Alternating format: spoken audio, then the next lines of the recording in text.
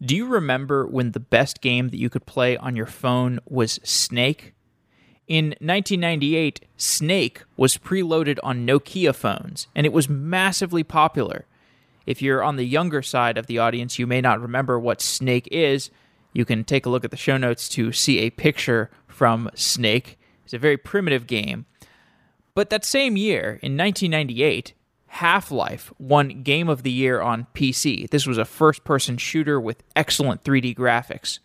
Metal Gear Solid came out for PlayStation. The first version of StarCraft also came out in 1998, and this was a real-time strategy game with excellent graphics and lots of interaction and animations. In 1998, few people would have anticipated that games with as much interactivity as StarCraft would be played on mobile phones 20 years later. Today, mobile phones have the graphics and the processing power of a desktop gaming PC from 2 decades ago. But one thing still separates desktop gaming from mobile gaming: the network. With desktop gaming, users have a reliable, wired connection that keeps their packets moving over the network with speeds that let them compete reliably with other users. With mobile gaming, the network can be flaky. How do we architect real-time strategy games that can be played over an intermittent network connection? Yan Cui is an engineer at Space Ape Games, a company that makes interactive multiplayer games for mobile devices. In a previous episode, Yan described his work re-architecting a social networking startup called Yubble, where the costs had gotten out of control. That's a great episode, and I recommend checking it out if you have not heard it. It's called Serverless Startup. Yan has a skill for describing a software architecture and explaining the trade-offs. When architecting a multiplayer mobile game, there are so many trade-offs to consider. What do you build and what do you buy? Do you centralize your geographical deployment to make it easier to reconcile the conflicts that are inevitably going to occur? Or do you spread your server deployment out globally? What is the interaction between the mobile clients and the server? The question of interaction between client and server for a mobile game has lessons that are actually important for anyone building a highly interactive mobile application. This is a pattern that you sometimes see in computer science where the cutting edge is often done at the gaming application type, where games are at the cutting edge of something like computer graphics, which leads to developments in processors like GPUs, which lead to a new tool that machine learning people can use. So games are actually quite important in the evolution of computer science. So one example I think about in highly interactive mobile applications is Uber. When I make a request for a car, I can look at my phone and I can see the car on the map, slowly approaching me.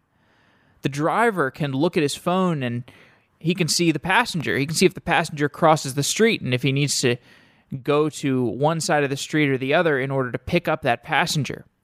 And this real-time communication is accomplished by synchronizing the data from the driver's phone and the passenger's phone in a centralized server, and then sending the synchronized state of the world back out to me and the driver. So how much data does the centralized server need to get from the mobile phones in order to create that synchronized state?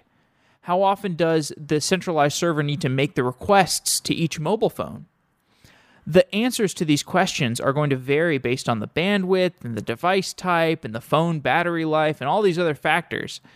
And just like in Uber, when you're trying to figure out how often do I need to ping the mobile phones in order to keep an updated state of what is going on in the different mobile phones, you got similar problems in mobile game engineering because the users are in different places on a virtual map. The users are fighting each other. They're trying to avoid enemies. They're trying to steal power-ups from each other. A mobile game can be even more interactive than a ride-sharing app like Uber. So the questions of data synchronization can be even harder to answer, and we go into great detail in this episode with Yan Cui. On Software Engineering Daily, we have explored this topic of real-time data synchronization in our past episodes about the infrastructure of Uber and Lyft. And you can find these old episodes by downloading the Software Engineering Daily app for iOS and for Android. In other podcast players, you can only access the most recent 100 episodes, but with these apps, you can find all of our episodes, and they're indexed with a nice UI that's custom built for Software Engineering Daily listeners. And with these apps, we're building a new way to consume content about software engineering, and it's all open source. You can find it at github.com/softwareengineeringdaily. If you're looking for an open source project to hack on, we would love to get your help. And with that, let's get on to this episode with Yan Cui.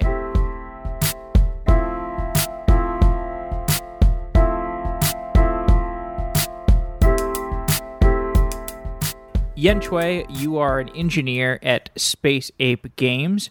You have been on previously to discuss your time at Yubble, which was a social networking startup. And in that episode, you discussed your refactoring of Yubble, and it was a really, really popular episode where you were talking about just all this refactoring and this efficiency gains that you got that were ultimately undermined by the problems of the business, the fundamental problems of the business. But it's great to have you back, Yan. It's great to be back, Jeff. Thanks a lot for getting me back on here. Absolutely. And today we're talking about a more optimistic scenario. You have started this job at Space Ape Games. You've been working there for a while, and I watched a presentation that you gave about scalable multiplayer games, and I'm excited to dive into that. I thought we should just start off by talking a little bit about the growth of mobile games, because I've not covered this at all. These mobile games, I think we've basically, the amount of time people spend playing console games has probably dropped, or perhaps mobile games are complementary to that. Why don't you just talk about your perspective on the growth of mobile gaming? Yeah, so from so I guess going back a couple of years ago, I was at a company called Gamesys, where I was building, again, casual games, but mostly on Facebook. And straight away, even during that couple of years, maybe 2-3 years, when Facebook games was the biggest thing around, you have all these games that's got 200 million users, daily active users. But pretty quickly, that landscape shifted to mobile, and that mobile space has just continued to grow. And compared to, I guess, console games is definitely be on a decline. At the same time, we are seeing mobile games that are getting more sophisticated and are getting more core as well. For a very long time, mobile games was very focused on the casual audience, but now we're seeing games that are more and more targeting towards the core gamers. And this perhaps even more so in the East, in the Far East, than maybe in the West. One of the things we see often as well is that the mobile games in the West, they are still kind of soft, kind of mid-core, whereas the games on the Far East is now going much more focused on real-time gameplay. But we are slowly seeing that trend happening in the West as well. If you look at some of the top grossing games in 2017. I think in the West, maybe 13 of the top 100 grossing games has got a real-time multiplayer element to it. And if you look at the absolute biggest game in the 2017 is a game by a Chinese company, Tencent, who you may or may not have heard of. They're quickly becoming if not already, the king of mobile games in the world. And they own something like 90% of Supercell, who in turn owns about 70% of Space Ape Games where I'm working. So you see that little family tree there. And Supercell, as you probably know, they are the creator for top grossing games in the West, games like Clash of Clans and Clash Royale. And Tencent, they have a number of massive hits that you may have heard about in the West, but they are doing fantastically well. And the top grossing game in 2017 is a 5v5 real-time multiplayer game that Tencent has created, and you can think of it as a League of Legends clone. And they are doing some crazy number, something like over $400 million monthly revenue, as recorded by I think Bloomberg, and something around 80 million daily active users. Those are pretty scary numbers, and they have only just moved to the West recently, and they've rebranded. They've done the UI. Some of the styling has changed for the Western audience, whereas in the East it's much more focused around the fantasy theme, and they've adapted for the Western audience as well. But most of those numbers are coming mostly from China alone, which just goes to show some of the potential that's available in this space. Well, in 5v5 real-time competition is quite an engineering problem, too. When you think about 10 people running around in virtual space fighting each other over an intermittent network connection, that's not an easy problem to solve. And the closest analog for, in terms of the shows that I've done, that comes to mind is Uber, where you have the car that you summon, and then you look on your phone on the map, and the car is like slowly climbing across the street, and then you see it turn, and then it like spins, and like, it's just trying to synchronize the real-time actions of a car and a person who has summoned the car. That is still not something that we could really do. So when I think about trying to synchronize the actions of 10 independent people, it sounds pretty hard. It's definitely a very interesting technical challenge for sure. As you said, I had that same problem the other day as I was leaving a conference. I was waiting for my Uber, and I have no idea where the car actually is because the updates comes once every minute it seems. Whereas for this kind of games, you're talking about having to send 10 to 20 inputs per second per player, and you're super sensitive to any kind of lag. And from what we can see from our own test, anything beyond 300 millisecond round trip, so from you sending an input from your device to it hitting a server and coming back to your device, anything over 300 milliseconds, you can start to feel it. So in terms of engineering, it does have some very unique challenges in this particular space, and it does mean that you have to make decisions that you probably wouldn't have to in many other spaces. For example, it's quite common in this particular space to have to deploy your game servers all over the world so that you can have your infrastructure as close to your customers as your players as possible, but also making sure that when you match players together, they are in the same geographical location so that everyone gets the best experience possible, and you don't have matches where you are winning just because your opponent is having a worse network latency than you are. And also we're trying to make our games so that they can perform reasonably well in countries with a poor bandwidth, and we have run alpha tests in both Netherlands for the game I'm working on, in both Netherlands as well as the Philippines, and that in the difference in the networking, both the speed as well as the bandwidth is quite drastic, is quite different. So a lot of that, you have to factor those things into account when you're designing your protocols, making sure that you're being very efficient in terms of bandwidth, but also your server have to be very performant so that you spend as little time as possible on the server. And then there's still a whole bunch of tuning around the TCP layer, and we're also implementing a reliable UDP right now as well. And we can talk a bit more about the different approaches available. None of the things we're doing right now is really, I guess, groundbreaking. It's all common sense. It's the things that people have done already in this space, but when you're trying to make them work on mobile, there are some additional challenges that you have to take into account. Let's start with just the idea of 10 players, or even just 2 players that are on different network connection speeds. If I'm on a very slow and intermittent network connection and I'm fighting against you and you're on a extremely good network connection, what kinds of conflicts can those create in a real-time game? So that would depend on the approach you're going with. For a lot of the traditional real-time strategy games, they use an approach, what they call lockstep. So essentially, you have a peer-to-peer network between all the players in the match. And the problem with that space is that if one person experiences a lag, then everybody experiences a lag. So a common approach that you find with mobile games that are doing real-time multiplayer or strategy or just battle arena type of games is that you may still be doing lockstep, but the lockstep happens via the server. So if one player experiences a lag, he's the only one that experiences lag in that match, rather than impacting everybody in the match.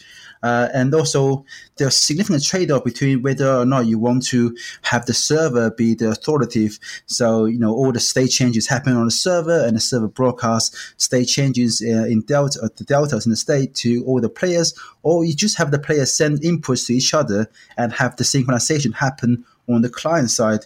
So they minimize the amount of data they have to get transferred. And also, you do certain tricks with the client as well, making it so that as you send an input to the server, you start to render some of the changes based on the assumption that what you send will be received from the server within a reasonable amount of time. So you apply a predictive model to the UI rendering, so that visually the feedback is much more immediate compared to what actually happens under the hood when the data gets transferred over the network to the server and back, and then you update the internal model on the client, which also means that you need to have a determinism on the client side as well, which funny enough, with Unity 3D, the game engine, there's a well-known determinism problem when it comes to floating point calculations. So we also had to implement the fixed point maps ourselves as part of our game as well. So if you have people that are moving around on a map, and then they're sending their movements to the server is going to be authoritative about whether those, like what circumstances those movements will resolve to, but the clients can make predictions about those movements. So if I move from one point in the map to another point in the map that is open space, I'm just walking across a grassy field and there's no enemies on the grassy field, my client-side device, my phone, can make a prediction that the server is going to be completely fine with that movement. I'm moving across a field, that's totally fine. So even if the network connection drops off and my packet is received, but it takes a while for the server to send the next packet that defines the next set of states across this big map, everything's going to be okay because my client-side device can just say, okay, well, we're just going to make a prediction about where you're going to move to, and you're going to move along that grassy field, and it's going to be totally fine. But where that gets problematic is, let's say my client-side device makes prediction that I'm moving along the grassy field, and then it turns out that an enemy has been moving towards that area of the grassy field as well, and the server, after my intermittent network connection reconnects, the server tells me, hey, you just encountered an enemy. But on my client-side device has just been predicting that, oh, you're just walking along a grassy field. So you can encounter these problems with the client-side prediction conflicting with what the server calculates is the actual reality. So what are some approaches to avoiding those types of conflicts or resolving them as they occur? So the simplest approach would be to just limit how far the prediction model can take you. So the client-side prediction model can deviate from the last known good state that's been confirmed in the server. So you allow the client-side prediction model to maybe deviate by a certain amount of actions before you get confirmation from the server. And one of the things you could do is, and this is something that we see a lot of similar mobile games do, is to, once you get to the point where you are deviating a bit too much, to either slow down the action so it looks like your character is not moving as fast, or in some cases just grind everything to a stop and just put your hands up and say, okay, I can't predict anymore. I need to know from the server what the next action is. And that can happen if you have intermittent connectivity issues from the server. So you have a spike in latency, for example. I see. So to put a finer point on this, you define two different ways of modeling the client-server relationship in a game. You have this continuous centralized model, the server authoritative model, and then you have this lockstep model. Could you walk us through these two models? Sure. So with the server authoritative model, the game state is only on a server, and as the as the players move around, they move from one part of the world to another part of the world. Maybe they will shoot at somebody. Those inputs are then sent to the server, and there are consequences depending on how sophisticated the game is. It may just be taken at that moment in time when a server receives the input. But for some games such as Overwatch and a few other games, they would do something a bit more sophisticated. They will work backwards, work out when the based on latency when the event actually happened on a device. So and then reapply some of the changes to the game state, and then broadcast out on an interval all the deltas in the game state to all the connected players, so that they can update things on their side. So this approach is easier because in many sense, because you don't have to worry about player cheating. So it's quite hard to cheat in this setting because the server controls all the state changes, and the server. But at the same time, you end up sending a lot more data to all of the players, which means on the client side, you have a better network connectivity, and also you're using a lot more bandwidth, which in countries like Philippines and China is not as readily available, or is compared to the West. And then the lockstep approach would be, again, the client is sending input to the server, and the server is buffering them up into into frames of say 15 frames or 20 frames a second, and then on every frame you send out all the buffered inputs from all the players to everybody, so that as I move around on my device, my input is sent to the server, but maybe I don't get it back for another 60, 80, or 100 milliseconds, because you need to do that round trip. But also you didn't take into account the time it takes to buffer everything up for one frame on the server. But I only get my input as well as everybody else's input back. But because all the clients now received all the inputs from everybody in the same sequence, so they can apply those updates to their state. So you move frames onwards on the client side, and all the clients will do the same thing to their internal model. So that's how they achieve a consistency. Mm-hmm. The problem with this approach is that now it's possible for people to cheat if they were able to hack the client, or maybe reverse engineer the APK, for example. Because at the end of the match, all the clients now the owner of the state, so they can say, you know what, I won a match, and then you have to somehow report the result of a match to the server, and the server would then have to validate those results that you collect from everybody. Okay, I didn't quite understand how you could do cheating in the lockstep model, so maybe you can explain that a little bit later. But I guess I just want to make sure I understand this correctly. So the server authoritative model is more of a streaming model, where at any given time, if I've got a client, I can send my state and my changes to the server, and the server is going to respond to me with other updates that it's received from people. But in the lockstep model, so for the server authority model, you are sending your input, but you're receiving from the server updates to the state for the entire game world.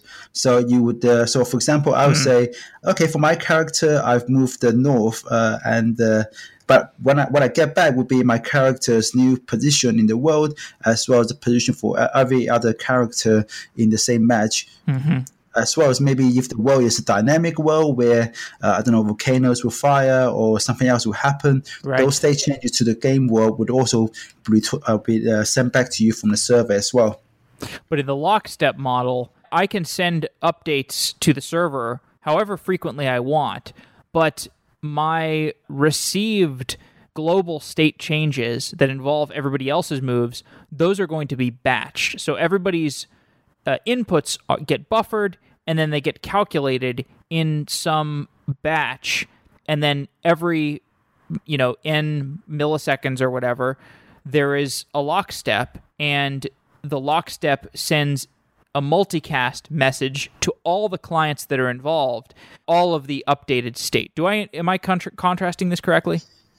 So the lockstep both lockstep and the server authoritative involve some batching, and they involve multicasting at a certain frame rate. The difference is whether or not the server is sending you game state changes or just input from everybody. And the lockstep approach would be the server sends you inputs for everybody rather than the game state changes, because the server doesn't have the game state.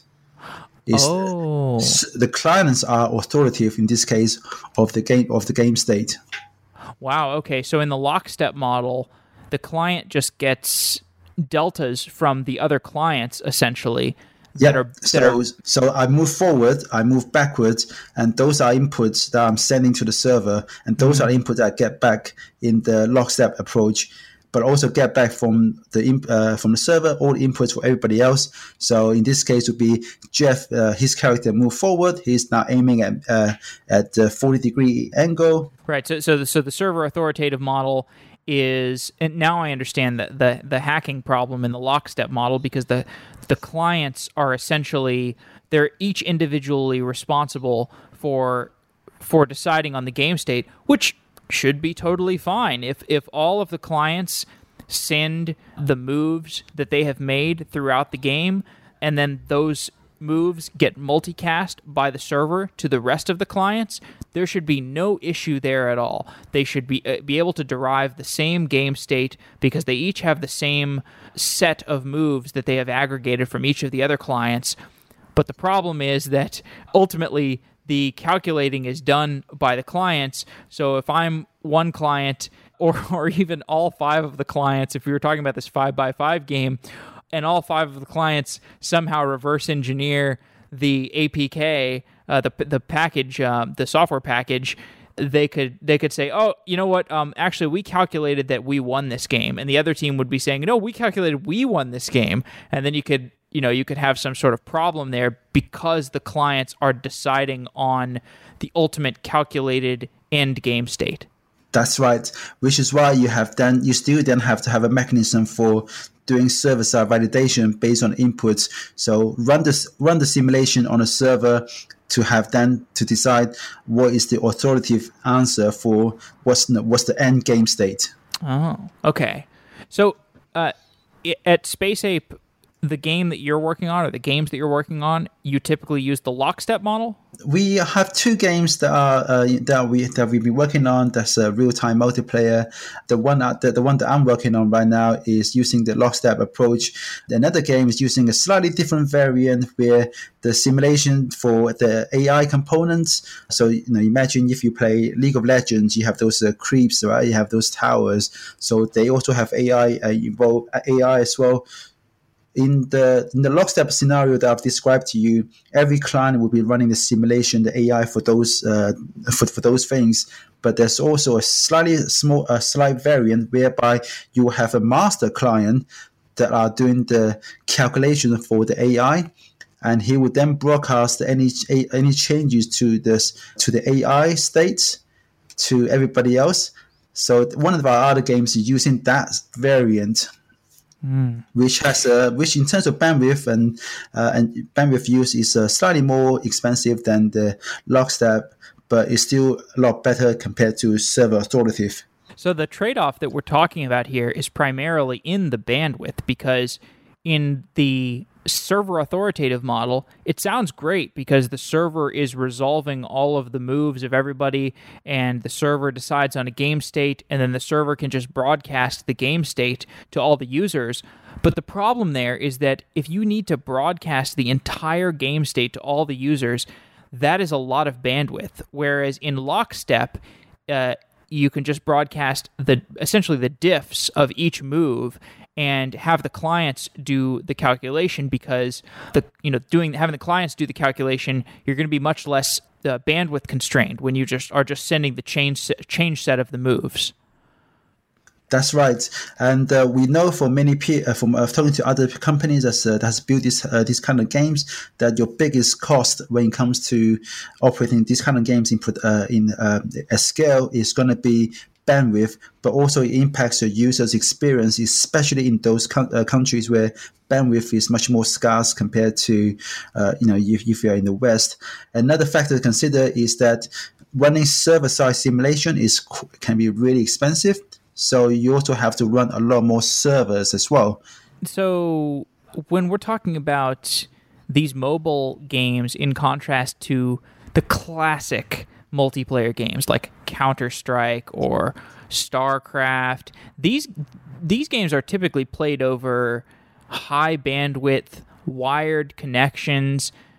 Do they have a totally different model for the multiplayer, different client and server resolutions because they have those lower bandwidth constraints? Yes, I think so. I haven't looked at. We've done a lot of research looking at other games too. League of Legends, Dota 2, Call of Duty, a number of other games that are primarily played on a desktop. On Wi-Fi connections, they are all using server authoritative or some variants of that. Whether or not you're sending the whole state on every frame, can optimize to just send deltas as well. But even those deltas are still going to be a lot more than the pure user inputs. Whereas compared to when you look at mobile games, and I keep going to the same game by Tencent, because those guys, they have to work in the constraint of being a game that's played on the 3G in a country like China, where bandwidth is something like number 70th in the world, and have to make that work really well. And those guys, they use the lockstep approach, which is one of the things that we looked at and see, okay, do we want our games to be, to have a global reach? Do we want to go to markets like China, like Southeast Asia, where we're going to have to think about these kind of problems? So we made the decision quite early on that as much as we think server authoritative is going to be a lot easier to implement in many ways, given the sort of conditions that we want our app our game to be played in, we decided to go with the lockstep approach. Well, what you said there with a game like League of Legends, where it's primarily played over maybe a T1 connection or some other kind of wired connection, even then there's a gradient between server authoritative and lockstep, because you can take the different actions of all the users and you can find some overall change set to the game environment that takes into account all of the individual changes from the users. So even then, you don't necessarily need to send the entire calculated overall game state over the wire. You're just sending some conglomeration of the different users' changes multicasted to people, and then you can still have the clients derive the new game state from that. So I'm just saying that to emphasize the fact that this is a gradient between server authoritative and lockstep. That's right. That's because another thing to consider is that for games like League of Legends, you have more than just the player control characters. You have those NPCs, you have those towers. So those are also game states that need to get broadcasted in the server authoritative model. So even if you're only sending the delta for individual states, those can still really increase your bandwidth use as your game becomes more complex. So right now, the game that we're working on is played in a static environment, but we want to have the option to, in the future, make the game more dynamic, have the world be more destructible, perhaps, maybe have other NPC that you can interact with. And for those who work and be able to scale those, but still have them playable in a country like China, then those questions, we need to think about them ahead of time. And that's also one of the things that factor into our mind when we decided to go with the lockstep approach. And how does that affect game design itself? Because I can imagine, if you know that you're doing this particular type of networking in the game interactions, if you're smart about it, you can design a better game that's going to be less, the interactions that take place in the game are going to be more, I hesitate to use the word resilient because that's kind of overloaded in this conversation, but the conflicts are not going to be as painful for the people on these low bandwidth connections. So how does that affect game design? It hasn't affected game design too much, apart from whether or not we will have the option to make the world more dynamic, more expansive, and have introduce NPCs. Because in terms of game design, NPC is what? Just say that acronym. Non-playable characters. Oh, got it. So bots. Yes. Right. So if you play a League of Legends, you have those bots that get spawned, and those are characters that you can also fight and also fight with you as well. And these are expensive because the server is essentially running these bots, and the more dynamism you have that is shared state between people, the more you're going to have to send over the network. That's right. Fascinating. So if you're using the server authoritative approach and trying to make it work on mobile, then that will put a constraint in terms of how dynamic you can make the world. Whereas with the lockstep approach, where you only send an input, then you can make the world as interesting, as dynamic as you want, so long that the simulation doesn't cause your phone to heat up because it's doing too much rendering. Okay, well, let's talk about some other implementation details. One thing you emphasized in a talk that I saw you give was that you want to deploy these kinds of games to multiple geographic locations because, if you have a game like 5x5, it's a 5x5, 5-on-5 war game, all you need is 10 people. You don't actually need the entire network. Like something like Facebook, you need a global synchronized deployment because if somebody in China comments on a post that I made, we want that update to happen aggressively. But if you're talking about a game where you just have 10 people that are engaged in a real-time interaction, ideally you would just want all 10 of those people in a geographically local environment. Like you want to have all 10 people in the United States. Like if you've got 10 people in the United States that log on to play and you've got 10 people in China that log on to play, the ideal world is you've got a server in China that has the server that's hosting the battle between those 10 people in China, and then another one in the US that hosts those battles between the 10 people in the US. So why don't you contrast the deployment of a globally synchronized application like Facebook with a locally synchronized application like a multiplayer game? Yeah, you're absolutely right, and that's the design goal that we have as well. That you have a server, the real-time multiplayer server deployed geographically close to your user. So, like you said, if 10 people are playing in China, they will all be playing real-time against the server that's hosted in China or very close to China, and the 10 people that play in the US will be playing on a server that's closest to them. And all of that should happen automatically without the players having to do anything. So when you go into the game, you say, I want to start a match. Automatically, you should be matchmaked against players that are in the same region as you, so that everyone is playing against the server closest to them. So that means when it comes to deployment, we need to have infrastructure that's closer to the players all over the world. But we only need to do that for the real-time servers. There's still a lot of other infrastructure around managing your game, your player profile, managing purchases, and all these other things. Those can still be centralized in one region. So you can still save some of the operational overhead in terms of having a globally deployed infrastructure. Then there's a couple of things in terms of doing that. It has impact on our game design. For example, if you have a leaderboard and you have alliances or guilds and you have chat rooms, it brings about a question of should those things be global or regional? If people are chatting the game, they're all going to be playing in the different parts of the world. They're going to be using different languages. Does it make sense for chat rooms to be global or more regional? And also at the same time, if you're going to have alliances and guilds, and you want to encourage people to start matches with their friends in the guilds, and you still want them to be playing in the same geographical location, does that mean that those game features should be global, or should they be region to enforce some of those locality that you have in terms of the multiplayer rules as well? So the whole bunch of different things that comes up once you have this split of some parts of infrastructure being global and some parts of it being regional to optimize towards player experience.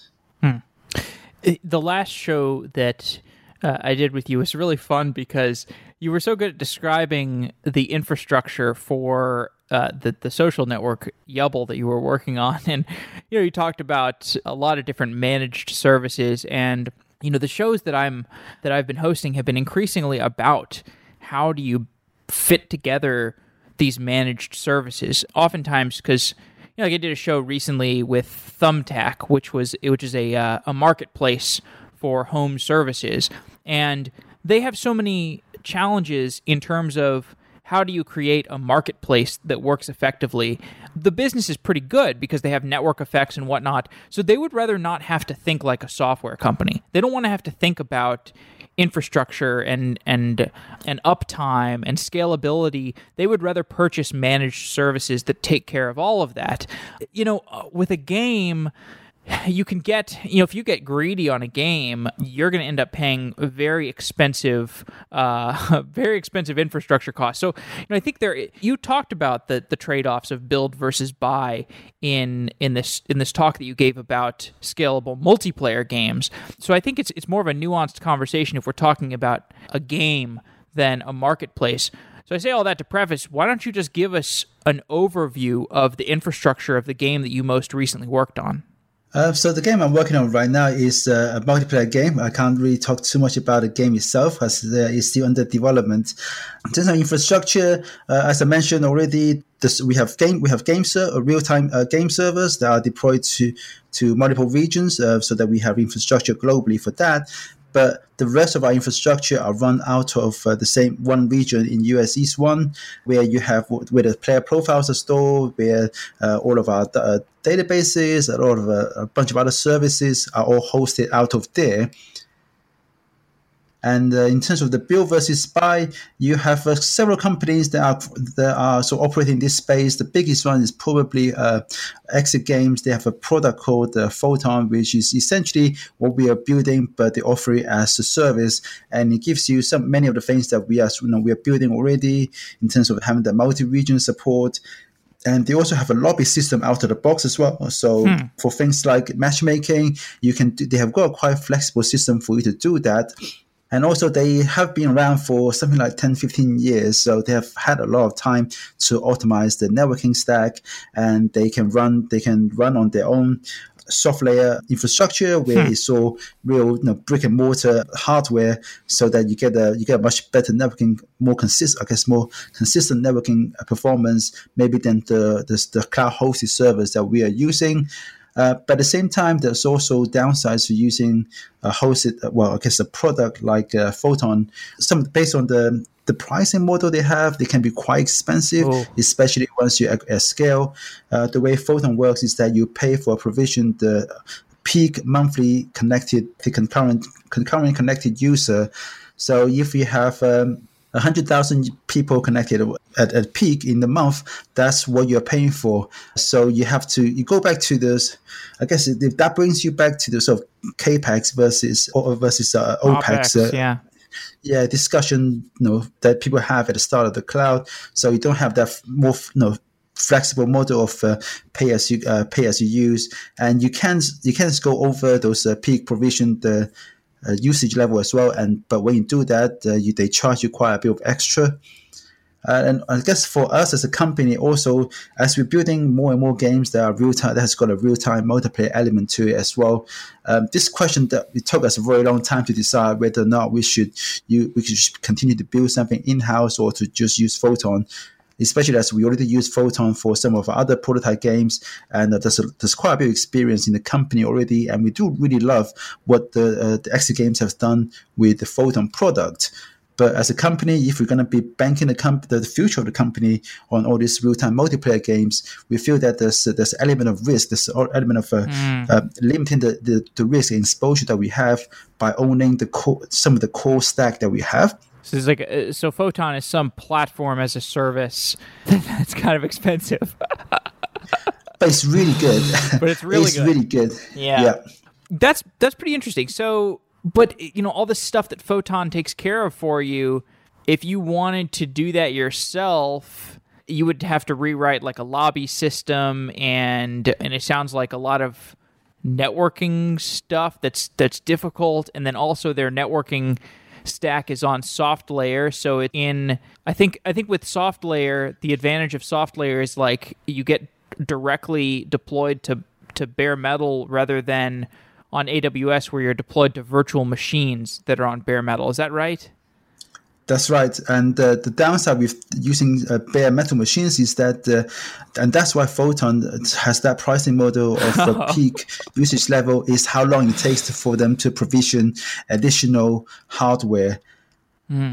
And also, on the other hand, networking on Amazon Web Services has been gradually improving.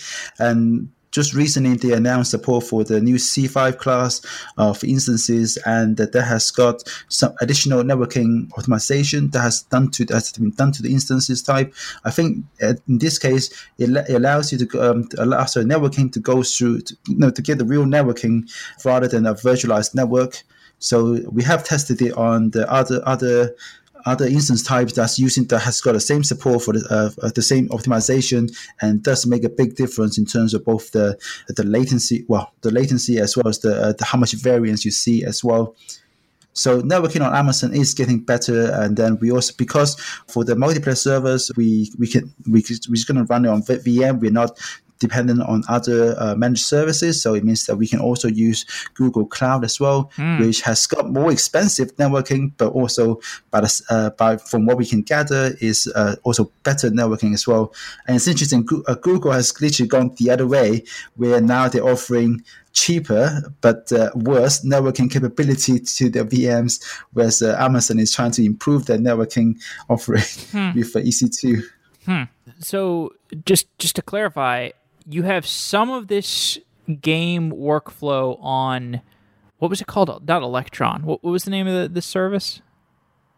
Photon, right. Okay, so you've got some of your system on Photon, which is a platform as a service for game stuff.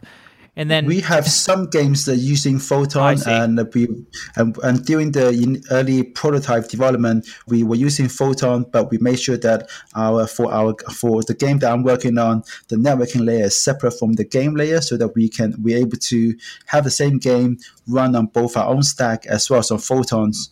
And in fact, that's what allows us to run A/B tests when we went to Netherlands and in the Philippines, so that we can compare our implementation with Photon side by side to gauge how good our implementation is. And I guess one of the big reasons for us to decide to build our own is because we feel we have enough expertise in the company to take on this type of engineering task, which if you don't have, and many of the companies that we know that work in this space, they may not have that same expertise, then Photon absolutely makes sense.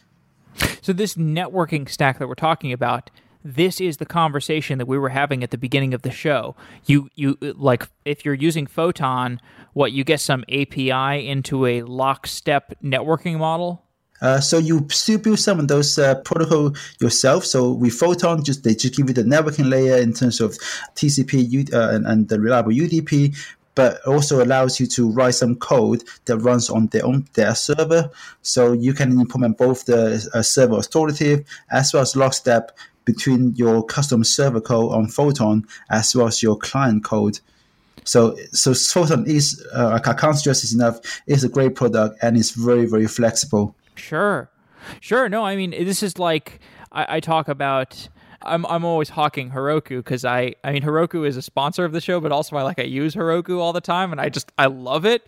But there are certain products for which Heroku would just make zero sense. Like, if you're like a stock trading company, it probably would not make any sense to be deployed to Heroku, because you have such high bandwidth requirements, and just also it just is going to eat into your margin eventually, and you just want to be, I don't know, maybe I don't even know what I'm talking about, but basically this is just a discussion that, the build versus buy of platform as a service versus infrastructure as a service is a conversation that many companies are having with themselves. But when you're talking about this networking logic that Photon takes care of for you, that you are now implementing, I know you're in your talk you discussed the actor model. Maybe we can go into that, but what exactly are they taking care of for you? Like, because you said you have to deploy your self-written code that manages like what is going on in the server, how the lockstep stuff is going, but what exactly are they doing in terms of networking? Well, they take care of having deployments multi-region, so that they can have the infrastructure that's deployed to different data centers all around the world. You get that out of the box, and they also have a lobby system they get out of the box. You do still have to write a lot of custom code in terms of the communication between the client and server.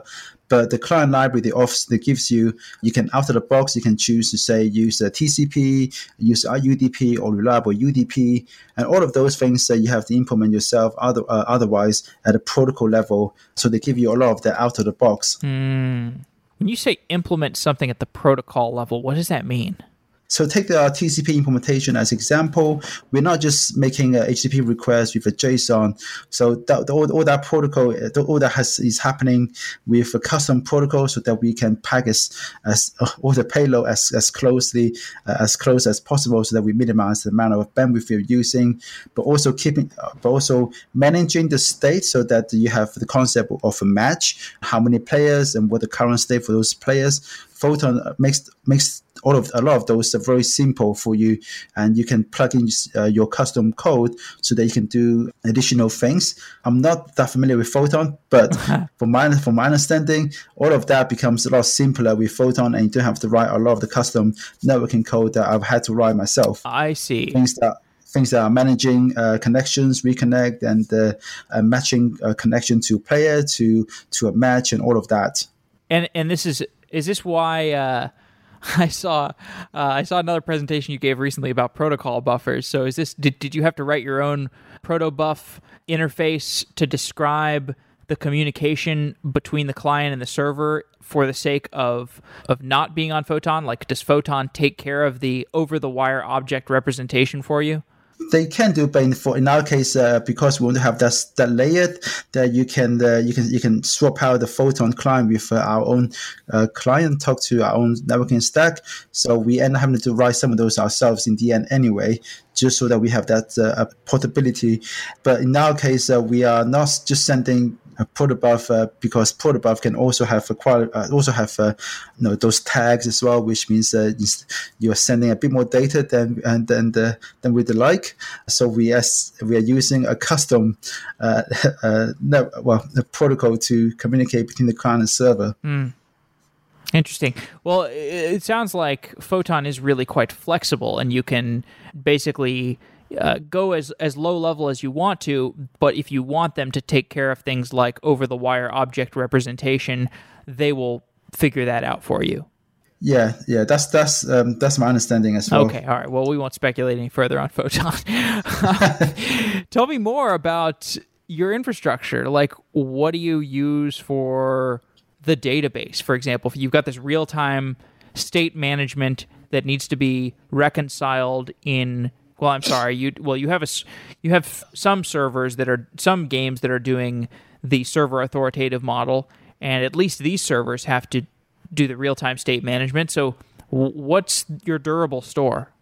So for the match itself, all the state are stored inside. In this case, in our case, an actor in the actor, and so we don't save the state in the database right there during the match. We do stream it out via Kinesis, so that we can then in the background have a Lambda function that will consume those data, consume those stream of inputs from the different matches, and persist them to S3 for the purpose of allowing you to spectate with a small delay. Wow. Or to watch a match after the fact. And because once data is in S3, it means that you can expose them via CloudFront, so that you don't have this problem of, okay, what if because you've made the game becomes popular, you want to make it into esport, and you want people to be able to watch other famous players player right there in the app. How do you facilitate that in a way that doesn't affect the match experience itself? So that's how we are building all of that. But in terms of databases, there's a few different pieces of state to keep track of in terms of the status of the match, how many who's in them. All of those were just right now stored in the DynamoDB, and we have a bunch of background stream processing. I'm a big fan of the whole event-driven model. I know you are. It certainly makes life a lot easier. So from the point of view of the multiplayer server, it just broadcasts out a number of different events to tell the outside world that a match has started. This player has joined. Here's a second's worth of inputs I've batched up, and then I can have other systems, Lambda functions often to consume those events. And for example, we have a feature whereby when I start a match, if I'm inside a guild, my guild, other people in my guild will get a notification via our inside app that says, "Oh, Yan has started a match. Do you want to join him?" So they can see a button to join me right next to my name, or they click another button to watch the match that I'm currently playing in. Okay. So all of those are coming out of the one US East region, US East 1 region. Okay, that's awesome. So you've got all this. Individual clients are doing stuff. Their state gets aggregated on the central server in some form or fashion, and you're gonna either stream it out to them, or you're going to send out updates in lockstep. We already discussed that to death, so maybe that's not so interesting at this point. But what is interesting is what you just mentioned, where you've also got Kinesis that is buffering the state of the centralized server and being written out to S3, and the S3 is like a hosting service for spectators. So now you've got these different game frames, and at the most granular level, I could imagine you could write out every single frame to S3, and then the spectators would be just consuming frames over S3. But I imagine it is much more efficient to get those frames and either batch them at the actor level and put them on Kinesis in a certain batch, or send every frame to Kinesis and then batch them in chunks off of Kinesis onto S3. So you've got some different tuning decisions you could make there. How do you evaluate that batching of the writes to S3? So we actually do both batching on the actor level. So the actor would send the inputs. You batch them. You send them out into to the actual players in the match at 15 frames a second or whatever. But it only sends those inputs to Kinesis for, I think, every 3 seconds or so that you get batching at that layer. And then when the Lambda function receives the inputs, there's a secondary batching there that happens before it writes to S3, and then on the clients, when you want to spectate and watch a live match, there's also buffering happening on that side as well, so that the client will get the first binary, the first blob, which contains a bunch of frames, and then you get the next blob, and so on. So the client also get all the frames available, and then catches up to the latest it has, and then you start to play the match with a few seconds behind, so that as a watching player, if I'm trying to watch a live match, I'll be watching actions maybe a few seconds behind the real action happening. But at the same time, you can imagine once you have all the frames for the same match, then people can just go back in time and watch other matches that I have played or you have played. Okay, let's zoom out. There's so much that we didn't cover technically wise in this show, but people can check out the talk that you gave, which I'll put in the show notes. But just to talk a little bit about what it's like to work at a game company. I know nothing about that. I have done zero coverage of it. What's it like to work at a games company that makes these kinds of multiplayer games? Like, my understanding is it's kind of a hits business where, if you have a hit, it's really exciting and it's really difficult and it's really challenging and it's really fun. And if you have a non-hit, it falls flat and it's kind of depressing, and many people in the games industry go through both of these things. So what's it like? Yeah, yes, absolutely spot on when it comes to it being a hit-driven industry. It's very much that. And if you look at companies like Zynga, companies like King and Machine Zone, they've all become massive company off the back of one hit. But they've all had many games in the past that hasn't been that number one hit, and that's all you need is that one game to go from where we are at Space Ape to become $1 billion company. But working for a games company, one of the things I guess you find that's quite different from many other companies is that you find a very flat hierarchy, and you find the teams that are very often you find companies that are building one product, so that the whole company is geared towards optimizing for that one product. But for games companies, you have many games, and one of the things that comes up often for us is how do we have that drive for new ideas, but at the same time trying to focus our attention on the great idea that we think can become a top grossing game. So over the last 8 to 12 months, we have created this now it's more or less formal funnel where we have monthly game jams or hackathons that we run that allows that people would go to a game jam, they make new ideas, and that feeds into the top end of the funnel. And usually based on some hypothesis that maybe there's a category, there's a genre that's underserved, but there's a massive market out there. And then we create going from there. Maybe over the course of 2 or 3 game jams, you take the initial idea, you polish it up to the point where you have something that is playable that you can showcase to other people in the company, and as you build up more and more confidence in the company that hey, maybe this is something we can pursue, then slowly we start to sort of form teams around those ideas, and we let them go wild and prototype and try out different ideas, different game mechanics and whatnot.